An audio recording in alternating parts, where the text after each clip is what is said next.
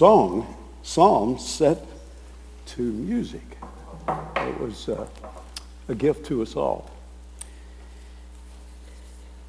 Let's pray. I've decided to take this psalm. It's so heavy, it's going to take 2 weeks to lift it. It's weighty, dense, much here. I'll expand on that as we go into the sermon. But we're going to take the first 6 verses. Now, your bulletin outline could be a little daunting to you, but you don't have to write any of that down now. It's there. And if you want to expand on anything, that's up to you. But I wanted you to try to get the full breadth of some of the breadth of this psalm as we go to it. Let's pray. Let's seek the Lord. You know, we need the Holy Spirit to do his work of working through our thought processes, changing our disposition, our outlook, our opinions, correcting us, reproving, rebuking, exhorting with all long-suffering and doctrine. That's the job description of one who stands and teaches, preaches God's word. So we need the Spirit of God to work through his word for us. Let's do that now. Let's seek him. Lord, thank you for your Holy Spirit who does searches out our hearts. For the Son of God, Father, Jesus Christ, we thank you. Thank you for the Savior who, Lord, this triunity, Father, Son, Holy Spirit, our puny little brains just can't handle it. But we know what you've revealed, and we love you for what you've said of yourself and who you are. We want to love you more. Show us how. Calm us, settle us in the examination of this psalm. Settle us with renewed confidence, Lord, that you rule over all. And though the nations are indeed in an uproar, foolishness abounds, defiance of you. Oh, Lord, you're greater than all these. We ask, Father, for those who are not well. Some have come and didn't feel well getting here and don't feel all that well now. We thank you for your mercies we sang of this morning. Mercies are wonderful. Some are not with us because of infirmities that linger in chronic illness. Pray grace for them, joy abounding even in physical limitations. Yes. And Lord, we're mindful of the Vargas family. Thank you for them, Lord. And I pray for their children. I think Barnabas and Benjamin and Timeo. Lord, encourage those 3 young men today with that you stand by for comfort, for help, for wisdom. Protect them, keep them physically well, joyful, and supportive to their parents. And pray that work of translation will go forward. Oh, what a wonderful thing it is then, we're sure, to see the Word of God, to be able to read it and to hear it for the first time. Thank you for what the Vargases are doing there in Papua New Guinea. Keep them faithful to that task. Now, Lord, we must also ask for our nation. We are in harm's way. So much foolishness, so much error, so many lies, so much untruth, so much idolatry is thrown in our faces day after day. Now, steel us, Lord. Quicken our minds. Speak to us through this psalm. Thank you for it. We pray it in Christ's name. Amen. This might be hard for you to imagine, but try to. For many years, there was a little section in the front page of the Atlanta Journal and Constitution. It represented an article there, and you would go into the paper to read it. And some of you may remember this, and the title of it is, Why Do the Heathen Rage? That was in there every weekend. Why do the heathen rage? Can you imagine that showing up in the AJC these days. That's a story in itself. On July the 4th, 1776, the Declaration of Independence was adopted. The Revolutionary War gave birth to the United States of America.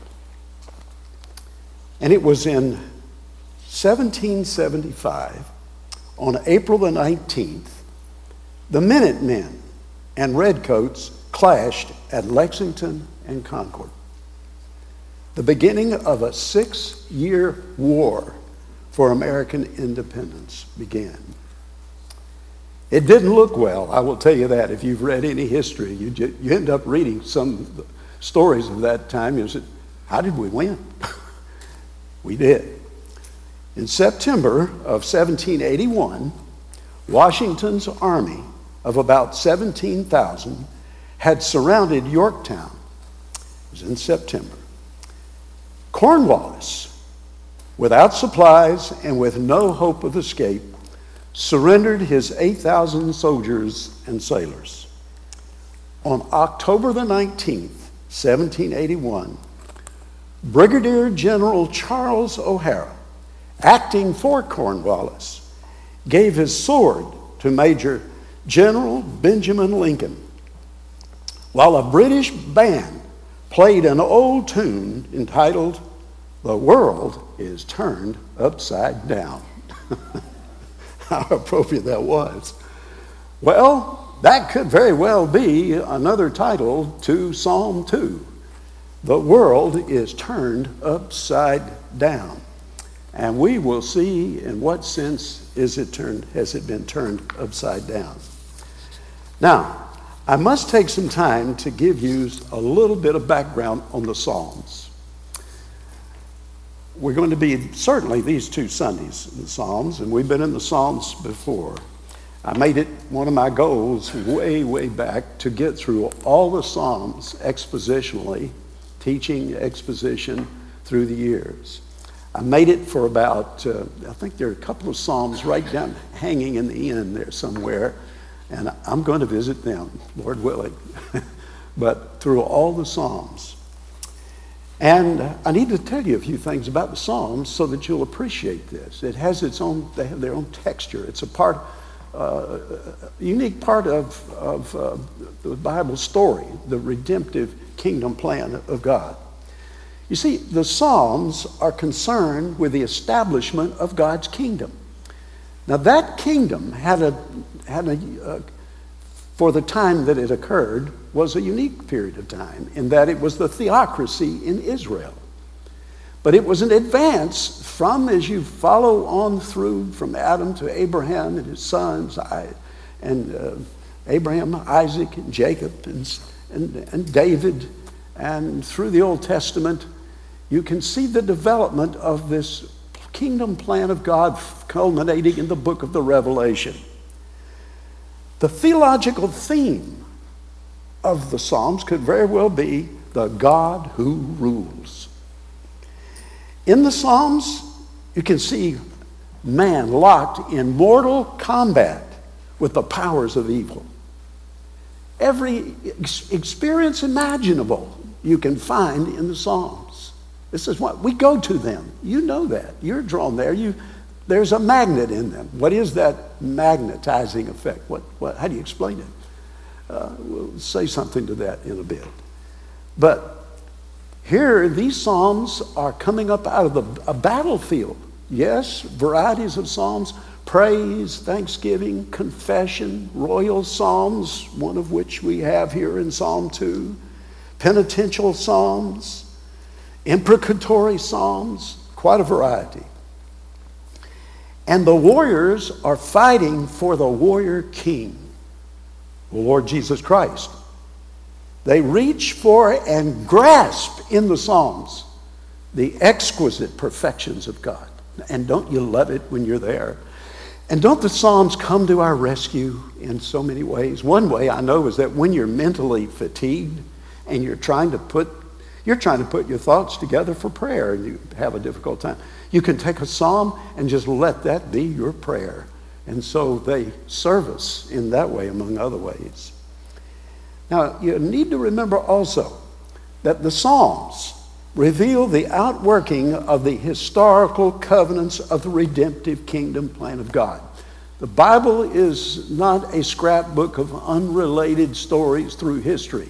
It is woven together by the Spirit of God, the editor and the editor-in-chief.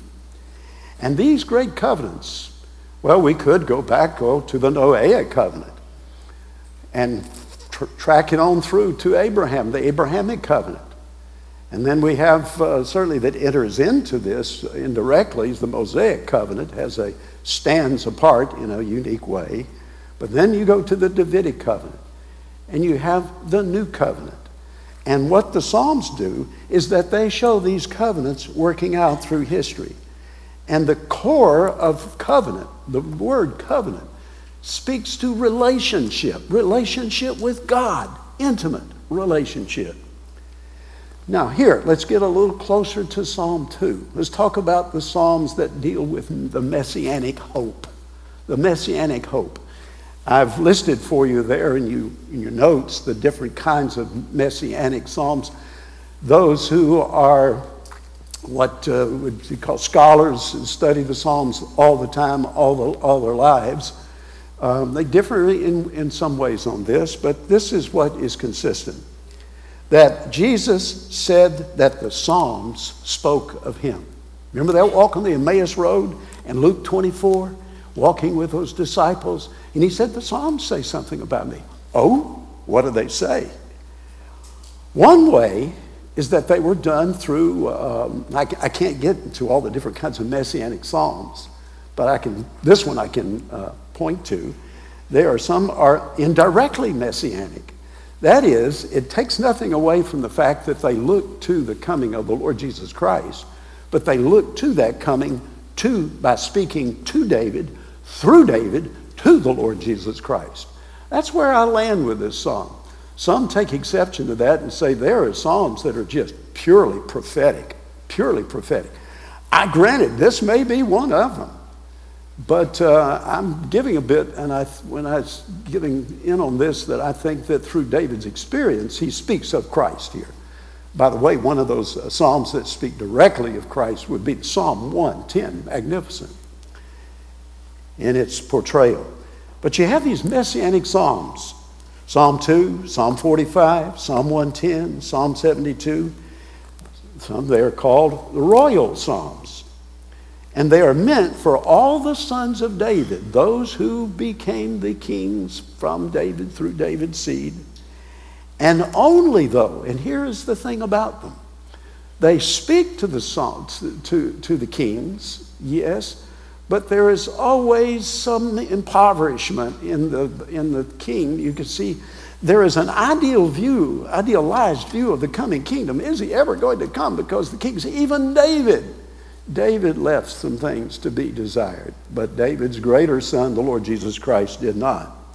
So the ultimate fulfillment of these psalms would be in the Lord Jesus Christ. Another one just popped to my mind. We've studied together before, and that's Psalm 22, glorious, reflecting the person and work of Christ on the cross.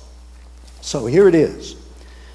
We have this psalm, which is going to speak, I think, speaks to David in his circumstances, but through him to the Lord Jesus Christ. And I have to add this, that the language in these kinds of psalms, this kind of messianic psalm, is purposely embellished.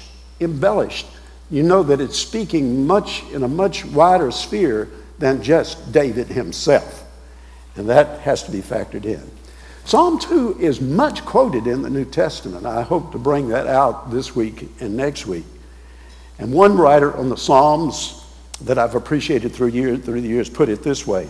This psalm is unsurpassed for its buoyant, fierce delight in God's dominion and his promise of his king. Now let's do a little something. If you have your Bibles in front of you, I hope that you're there on this, looking at this psalm. I want you to do this. We're going to go, and we're going to, for just a little bit of time, we're going to go to what I would say would be 30,000 feet. And we're going to look at the psalm and appreciate it in that sense. And I'm having to find my account of this psalm. And if you'll just excuse me for a moment and let me land on it. Here it is, Psalm 2. I want to call attention to a couple of things here. All right, just notice now, we're at 30,000 feet over this entire psalm. You're going to notice that it begins with a question. It's a rhetorical question. It has to be answered.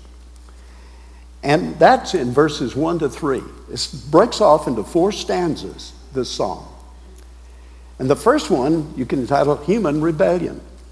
It's about how sinful man with his fist in God's face. Human rebellion. And then the second stanza, you see it in verse 4, he who sits in the heavens laughs. This is the Father now comes into this scene. It's like J. Vernon McGee in his Through the Bible said, I went to it and looked at it just to see how Dr. McGee handled this psalm, and he used the metaphor of a camera. You have a camera that looks over the whole world, and then a camera that's positioned in heaven where the Father speaks. And then as we'll see after verses 4 to 6, in verse 7, I will tell of the decree. But you have the Father's derisive laughter in verses 4, 5, and 6. And then in verses 7 to 9, the Son's declaration of the Father's decree. So the camera is on the Son. And then in verses 10 through 12, the Spirit of God gives instruction to these rebel kings, to fallen humanity. The camera focuses upon them.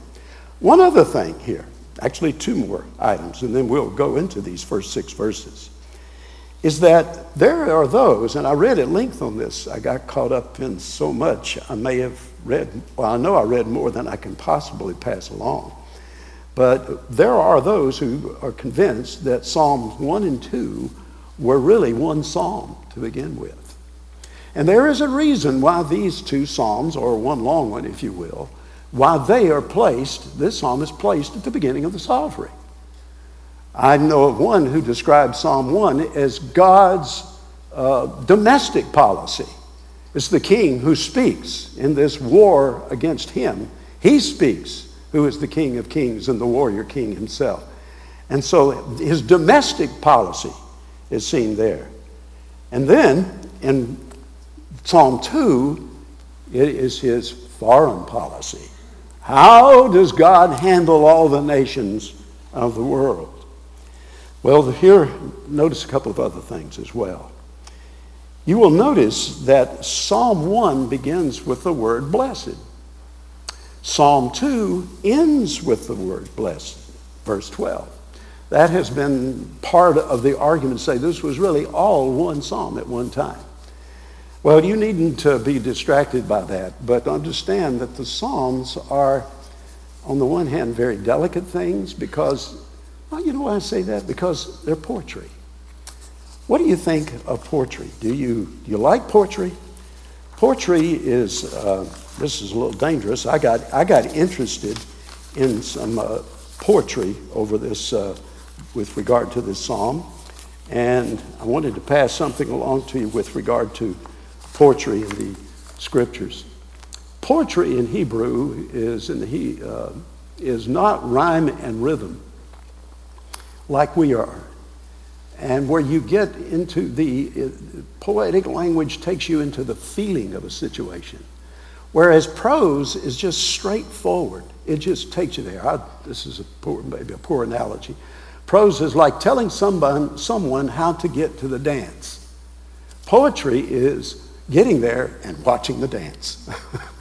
Poetry it's intended to lay hold of the emotion with the thought. That's the best way emotion works, is when it responds to truth. And so the Psalms are written in poetry. Now, there are different kinds of poetry. Can't labor this now, but it's a fascinating study. There is what is called synonymous parallelism. I'll just mention that one. There are about 6 or 7 different kinds. And that's where you have a statement in line A, and then you have a statement in line B which says the same thing, but in other words.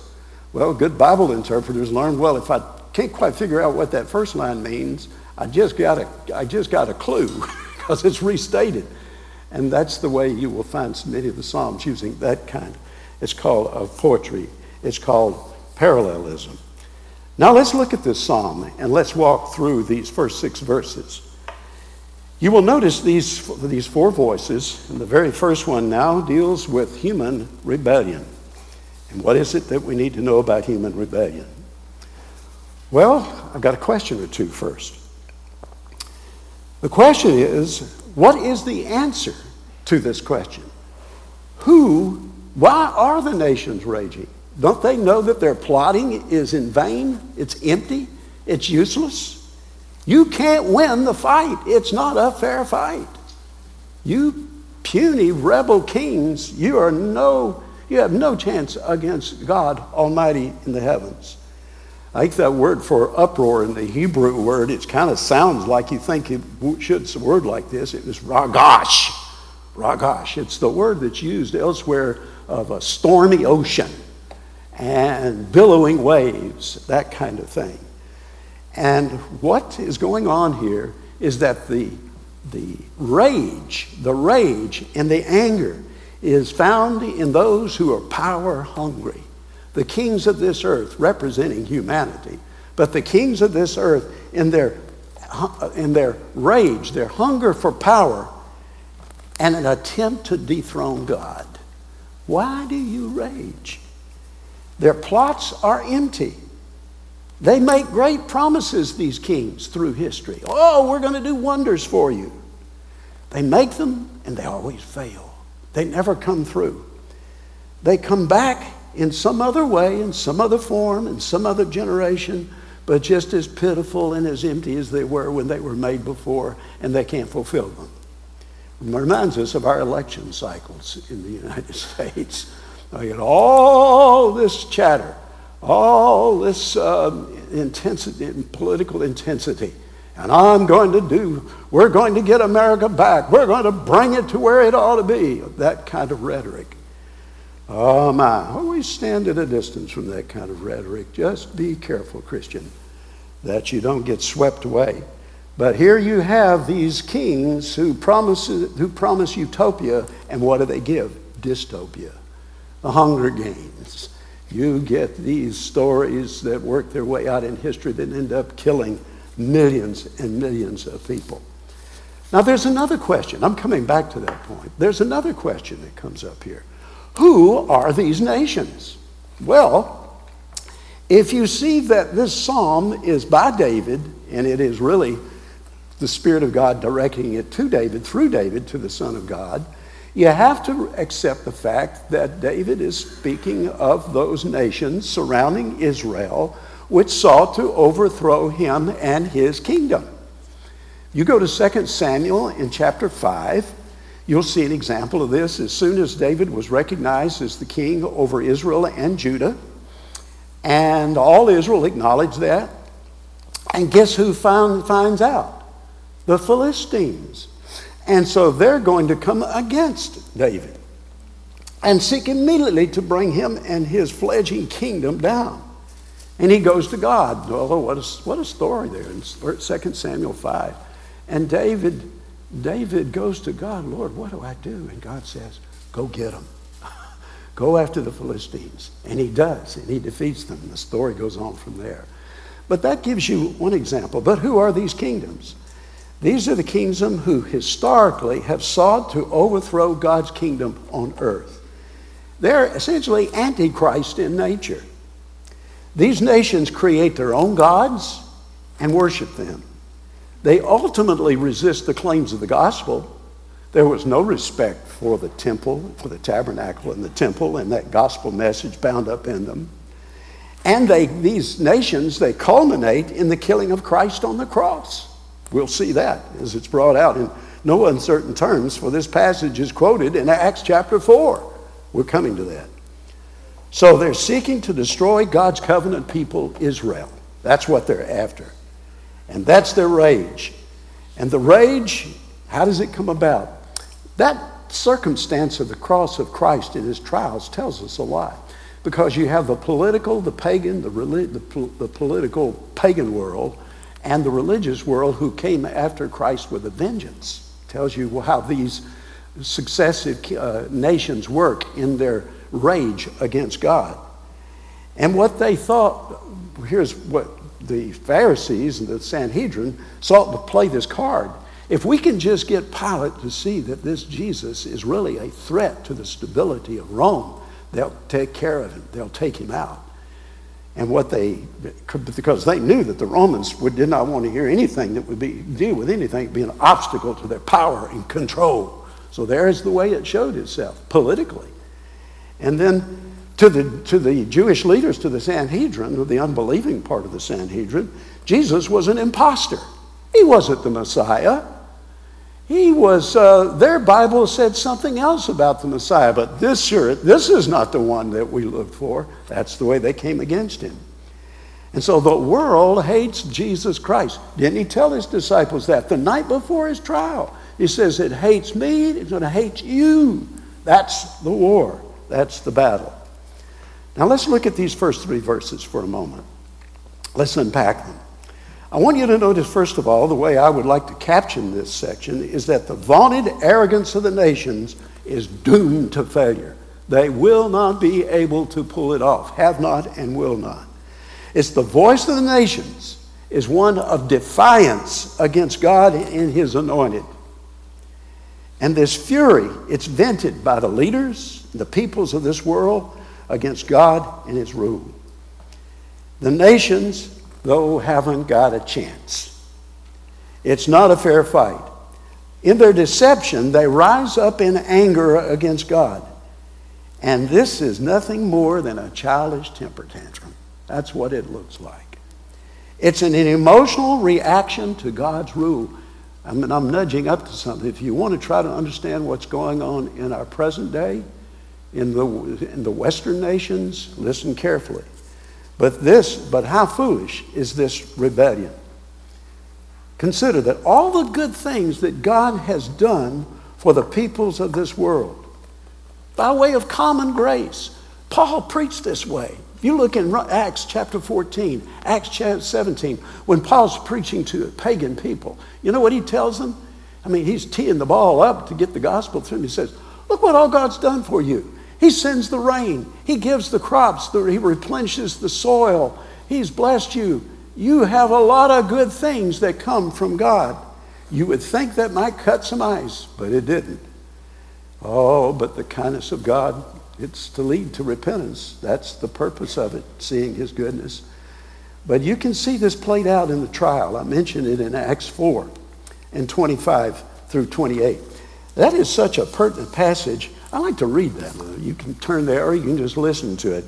Because this is where, very instructive on this psalm, because this psalm shows up there, that the disciples were told by the religious authorities, you are to stop preaching the gospel.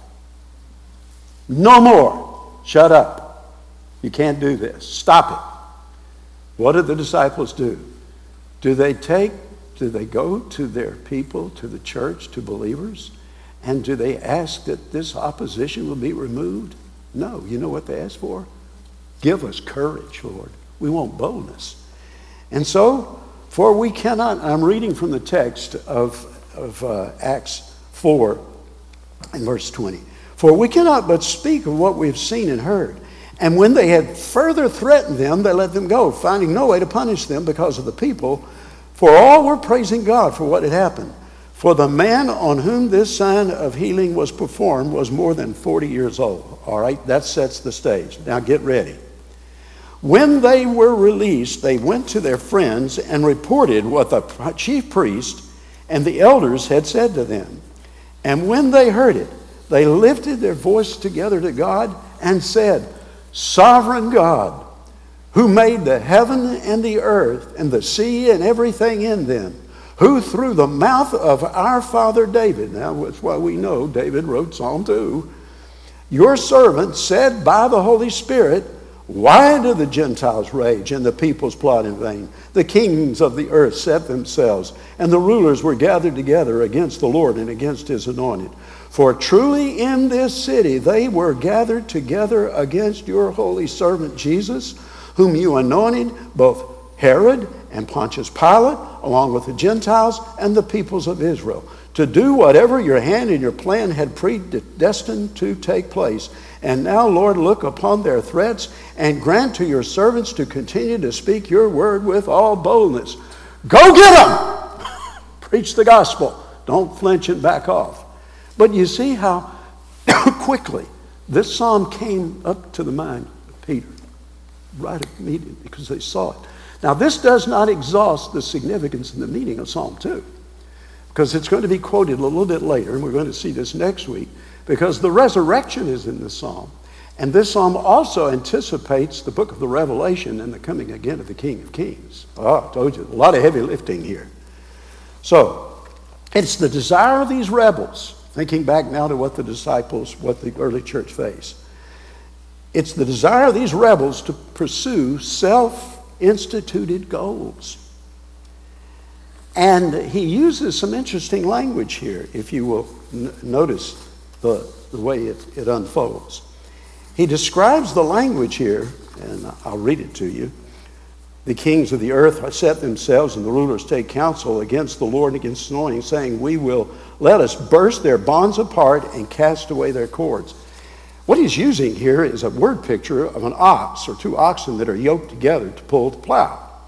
Well, what the picture is that the yoke that is broken and they sought to get themselves free of, to find freedom. That's the moral law of God. We could say certainly the Ten Commandments. The moral law of God is what they wish to overthrow, rid themselves of it so they can have true freedom. That's where they're headed. So God's moral laws are just seen too restrictive. We don't like them. Yes, at the core of it, it was rejection of the gospel. It's rejection of the Christian message. It's a rejection of a Christian world and life view. And if you want to see the symptoms of it and how it's playing out in our day, here's how it goes. This shouldn't catch you by surprise. We're going to redefine male and female. We have a generation of young people now who are being told that you can't trust what is obvious biologically. They're male and female. Duh! And that is being questioned and given sanction by the media and other places. Redefining marriage. Who would have thought it? Redefining marriage, man and a woman.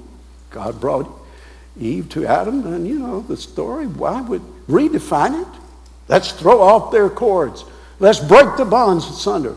They are fettering us, limiting us. We want freedom to be ourselves, find our own identity. Oh, there's so much more out there. We've got to go get it. Using abortion, the killing of babies, as a means of birth control. Declaring gender-affirming care as medically moral. Have you followed this in the news? It can be depressing. Don't go there if you're easily put down and made to feel very discouraged easily. And that here, now we have the AMA now sanctioning this so-called gender-affirming care, which I won't go into the details here. It's an ugly picture.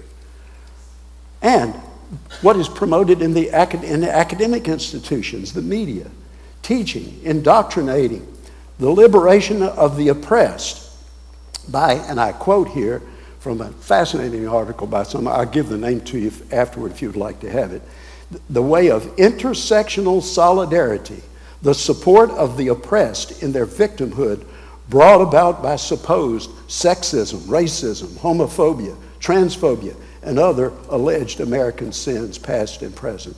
There is talk about a conspiracy. It's not, it's easily seen. This is what's happened to every institution. And Christians should not have their head in the sand on this sort of thing. That's what's happening. Decriminalizing the legal code.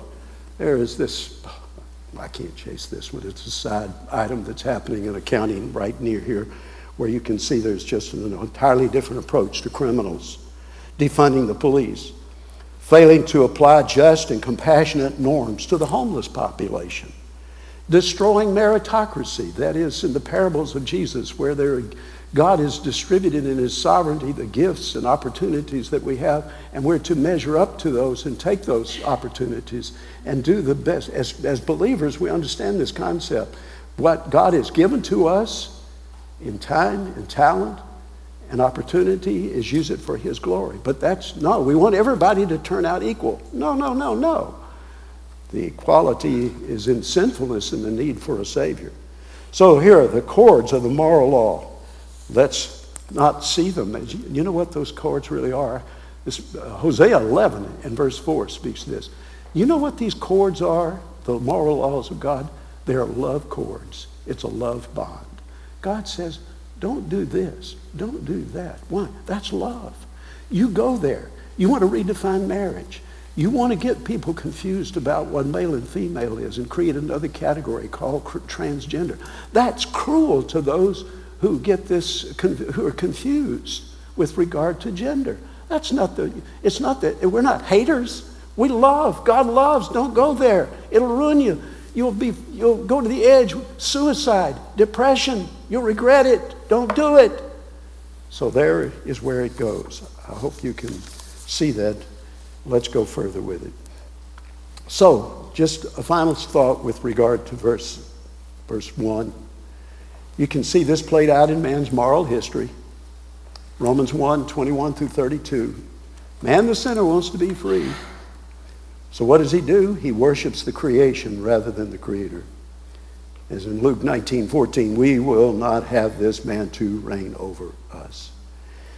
Now then, also with verse 2, I want to expand on that just a little further. The leaders and the people in this world devise ways to overthrow God's rule and God's ruler. God's anointed, the Lord Jesus Christ, the Davidic king, infuriates the kings of this world. They hate Jesus Christ. Don't be fooled. The nations surrounding Israel sought to destroy her. They waged unrelenting warfare against God's covenant people. You know, keep this in mind when you read through the Old Testament and see these nations. There were actually 3 categories of nations in the ways they sought to knock the legs right out from under Israel and destroy them. And Satan was behind it. We know that from the book of the Revelation. Satan sought to do everything he could to keep the Messiah from coming. And he sought to destroy. And the remnant in Israel, the godly remnant, got very small. But here's these nations: Assyria, Babylon, and Syria. Those were oppressor nations. They carried some heavy weight. They were the well-muscled nations who could just come in and walk all over Israel, which they did as God used them as instruments of discipline. And then there were those nations: Edom, Moab, Ammon, Philistia. Those are the troublemakers. I hesitate to call them mosquitoes because you read the story in the Old Testament of these nations and how that when Israel disobeyed God, what did he do in his disciplinary action? He said, okay, I'm going to turn you over to these troublesome neighbors around you. And if you're attracted to their gods, I'm going to let you see what it's like to live under the regime of their gods, as he did with Assyria and Babylon. And then there are the seducing nations, Phoenicia and Egypt. Oh, Israel could not resist Egypt, could she? We can go down there and they've got power. They're a little further away from Babylon and Assyria, the big nations. We can get out of the neighborhood or get somebody to come and help us in the neighborhood. Didn't work out too well, did it? Not at all. Herod, Pilate, and the Romans conspired together. So here is what the nations desire to do. They want autonomous rule. They do not want God ruling over them. And in these first 3 verses, I like the way Haddon Spurgeon said it. We have in these first 3 verses a description of the hatred of human nature against the Christ of God. And to hate God is to hate Christ. And to hate Christ is to hate God. It's impossible to submit to God without submitting oneself to the Messiah. And folks, I don't want to linger on this. I want to get us into verses 4 to 6, but I want to tell you, I hope that what this psalm should, and if I handle it right and honor the flow, the disposition, and the encouragement for which it is designed, if you're dismayed, take heart. Take heart. All right, let me hold that and get that when we get down through the end of verse 6. Don't be dismayed by what's going on. You see, our civilization is falling apart. It's crumbling. There are evildoers who are working to bring it down. All right, let's look at verses 4 to 6 to summarize this. God has chosen to exalt his Son over the nations. Aha! The sun comes up, metaphorically speaking and literally speaking. The Father speaks in derision of the puny attempts of human rebels. This is the only occasion in the Bible where it says God laughs. Now, caution here. This is not a comedy that God is seeing played out and he's saying, wow, my creatures are really giving me a good show. Ha, ha, ha. No. This is not a Saturday Night Live thing. This laughter is one of displeasure, it's derision, it's contempt to see what they're doing. And God has confounded the wise by the wisdom of the cross, 1 Corinthians 1 and verse 20. God looks upon these efforts to set aside his moral law, and keep this in mind, that what's going to happen in our nation if we continue to throw ourselves head over heels in the defiance of God's moral law, redefining marriage and all the above and all this that's going on, that if we continue, it's going to create greater havoc. If you think what you see in some cities like San Francisco, like New York City, and these larger cities, if you see, and it can begin to happen in Atlanta, you see these cities begin to fall apart. Chicago, it will come to the entire nation. That's what's coming if God in his grace and mercy does not step in and make some changes. And it won't happen just by politics, folks. So be careful. It's going to take some work of God that will astound us, and where churches and Christians are going to have to stand strong and know how, in wisdom and love, to push back. All right, well, let's go further. So God has triumphed over the arrogant. But what makes God laugh? That man thinks he can defy God and get away with it. There's a little commentary on the Psalms. He's written a lot of little commentaries, and I will mention his name, and they can be helpful. Some of those who think, well, these are not really all that scholarly, but they're written by a man, a pastor. I met him. I knew him. He's with the Lord now. But he was a faithful servant, and the Lord blessed his ministry. And that's Warren Wiersbe. And he has a series of little commentaries. They're very helpful paperbacks. This is what he said with regard to this. His laws are still in force, and his judgments are certain. God is speaking today in nature, in his word. You can't defy nature. That's what he's saying. Look, does biology say something? Yeah. And God speaks in his word and in the human conscience, yet man will not listen. God is speaking today in grace, but one day he will begin to speak in judgment. He simply laughs at these little moral imbeciles who dare to shake their fist in his face. It's a laughter of derision. And he is not tolerant of any disloyalty to him. That comes out loud and clear in verse 5. And one day, God is going to speak in his wrath. It's the day of the Lord, the great tribulation, the judgment of the nations. There will be a great tribulation. We're looking at Matthew 24 and 21. There shall be great tribulation, such as was not since the beginning of the world to this time, no, nor ever shall be. And speaking of his wrath, it's already being poured out, though it's going to come in greater measure. Romans 1:18 says this, for the wrath of God has been manifested on all ungodliness and unrighteousness. That you push back against God, and what does God say that he does with sinful humanity? He turns depraved minds over to a banquet of consequences. You want this? You're going to get the consequences to it. And the worst is yet to come. And one of the sorrows of this is that it impacts us as God's people. But we can't let it sweep us away. Not at all. So by allowing man to have his own way and suffer the consequences, that's how it will come.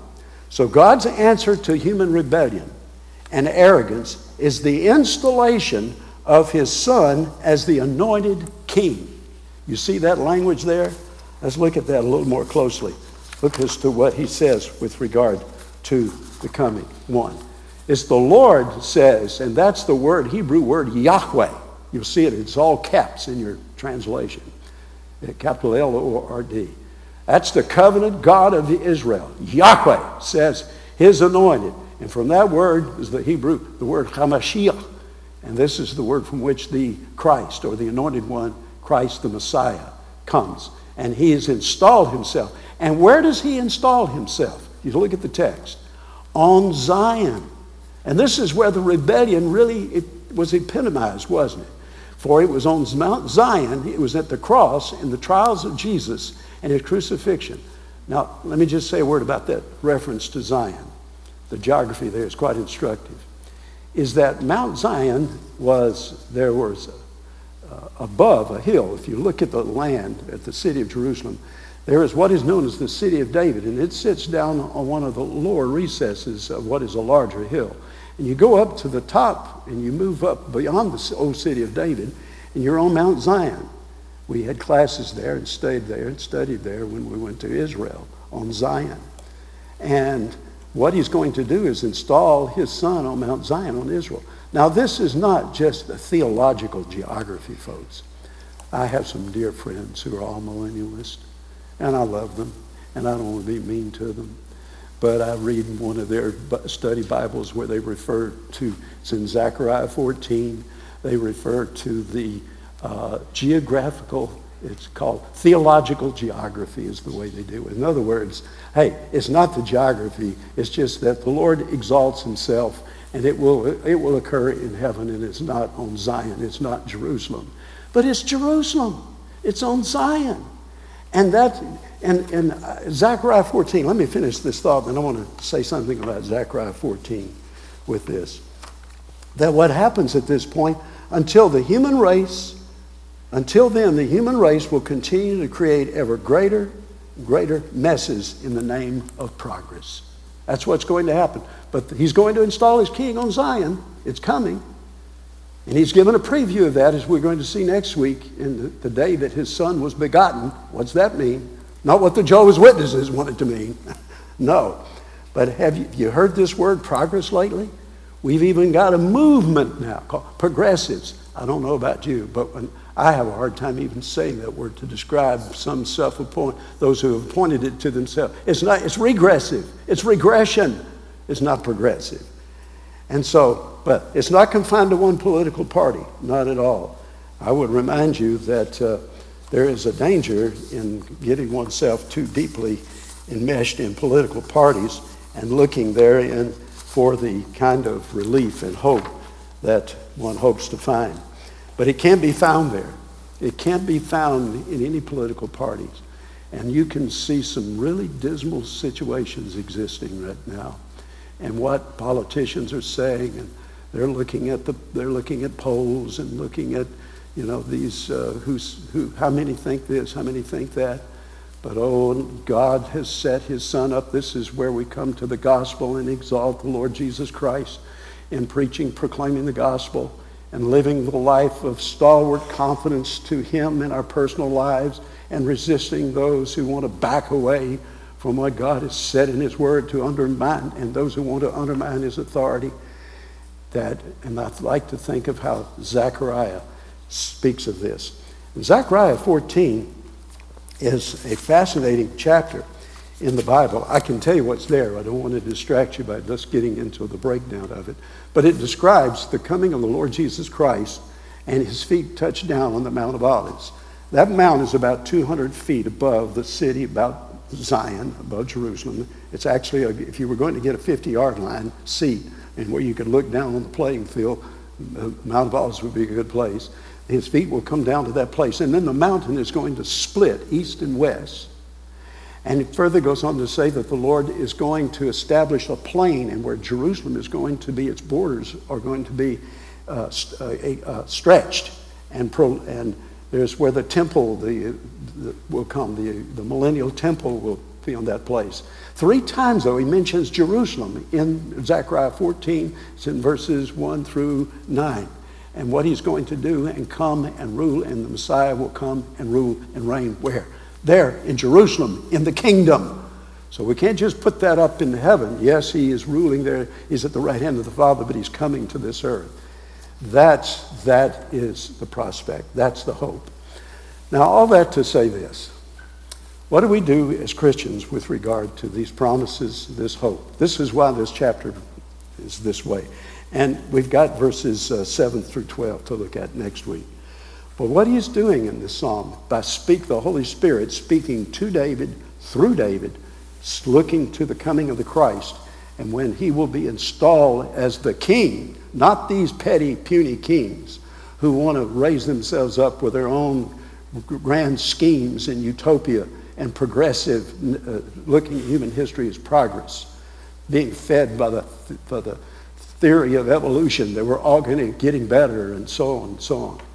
But I just remind you of history, what God has done. What did he do with Stalin, who was responsible for the slaughter of millions of people? What did he do with Hitler, who was responsible for the slaughter of millions? Xi Jinping, China. What is he trying to do? Just a small little puny world leader with his fist in the face of God. These earthly leaders, God has shown and will show what he will do. So Christian, take heart, take heart. You know what I find fascinating? I close with this thought. I find fascinating how we're so fascinated by the Titanic. It just can't, the movie came out and really blew things wide open for interest in 1997. 111 years ago, the Titanic went down with thousands of people aboard. The upper class, top deck, and then the middle deck and lower deck, and so many were lost in those freezing cold waters of the North Atlantic, hundreds of miles off the shore of Newfoundland, and went down to the bottom, 2 miles down. And then the sad story of Ocean Gate and that little mini submarine just imploding. But what is it about the Titanic? Oh, so many books have been written, more than one movie. We're drawn to that. And if you've seen it, you have this experience, don't you? You wonder what you would have done. And what you find in the story of the Titanic is that people died as they were. The kind of person he or she was, they died that way. Those who were brave and self-sacrificing died. Those who were frivolous and foolish died that way. But there's something bigger at play here. And that is the Titanic turns out to be kind of a parable. Because we know we're headed for catastrophe. We are all, in a sense, on the Titanic. It's a matter of time. Jesus Christ is coming again. Now, I will give you this prospect, and I have this on the authority of Scripture. There are lifeboats for those who are God's people. Find the Lord Jesus Christ. You will be safe.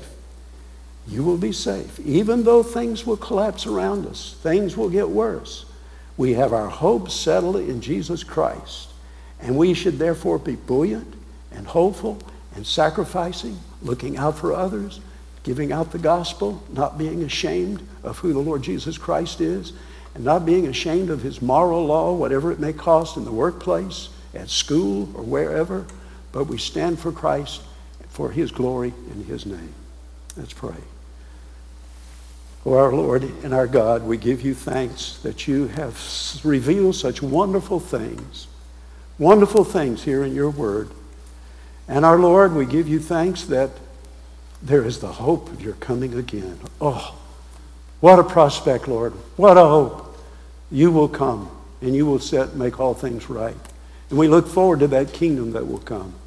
And Lord, if there's anyone here today who is not a kingdom citizen, who has not put his or her faith in Jesus Christ, so that when that final catastrophe does come and your wrath breaks out, either in death in eternity, which would be too late, or still living and your wrath breaks out on this planet while we would still be alive, perhaps. Oh, Lord, thank you that your wrath was poured out on Jesus Christ so that we would not have to experience your wrath, and it's satisfied in him. Thank you, Father, for the propitiatory work of the Savior, redeeming us and reconciling us. If there's one here who does not know Jesus Christ, oh, I pray that he or she will fall on their knees before this day and call out to you for your salvation. In Christ's name we pray. Amen.